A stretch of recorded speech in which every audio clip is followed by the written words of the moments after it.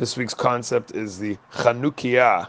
As we mentioned last week, Chanukiah, as opposed to the menorah, has 8 branches, while the menorah has 7.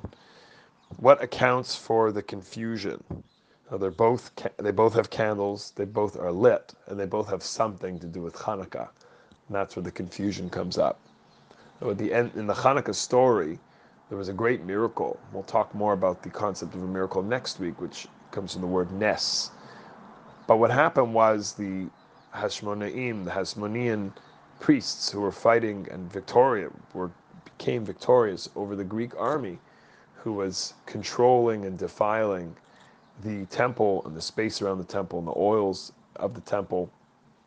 That menorah, which had been lit consistently each day, had become into disuse because the Jewish community was not able to access the temple during that time. Finally, when they were able to regain access and sovereignty in Jerusalem, they went into the temple and they searched for oil to be able to relight the menorah.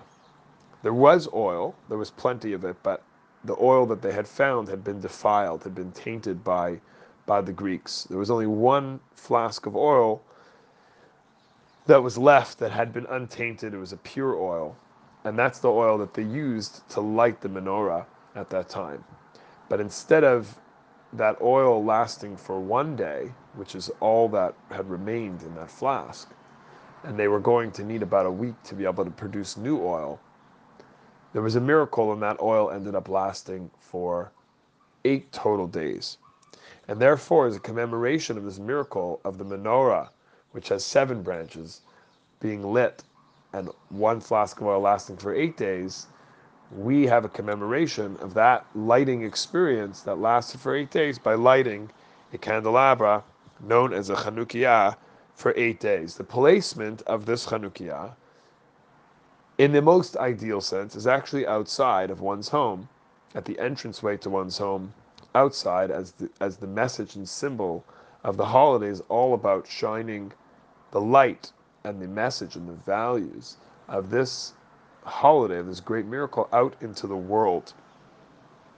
If it's impossible to light outside for lots of different reasons, one might not live on a ground floor, the weather might be inclement, and the candles won't stay lit outside.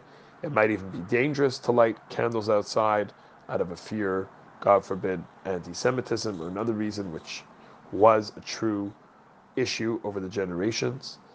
People would light instead inside one's home by the window, or if the window is also still too dangerous, one can light it on a table inside of the house. But the goal is to publicize the miracle, to put it in a place where maximum number of people would be able to walk by and see it. The Chanukiah is lit each night of the holiday of Hanukkah, starting on the first night with one candle and ascending in holiness, ascending in number, 2 on the second night, so on and so forth until 8 candles are lit, or 8 wicks are lit on the 8th night of Hanukkah.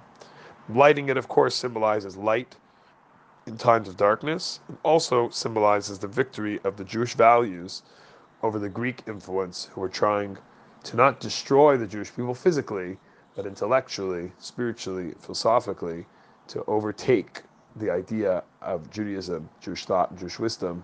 We were victorious. We continued to be able to study our wisdom and our values. Hence we have the beautiful holiday of Hanukkah.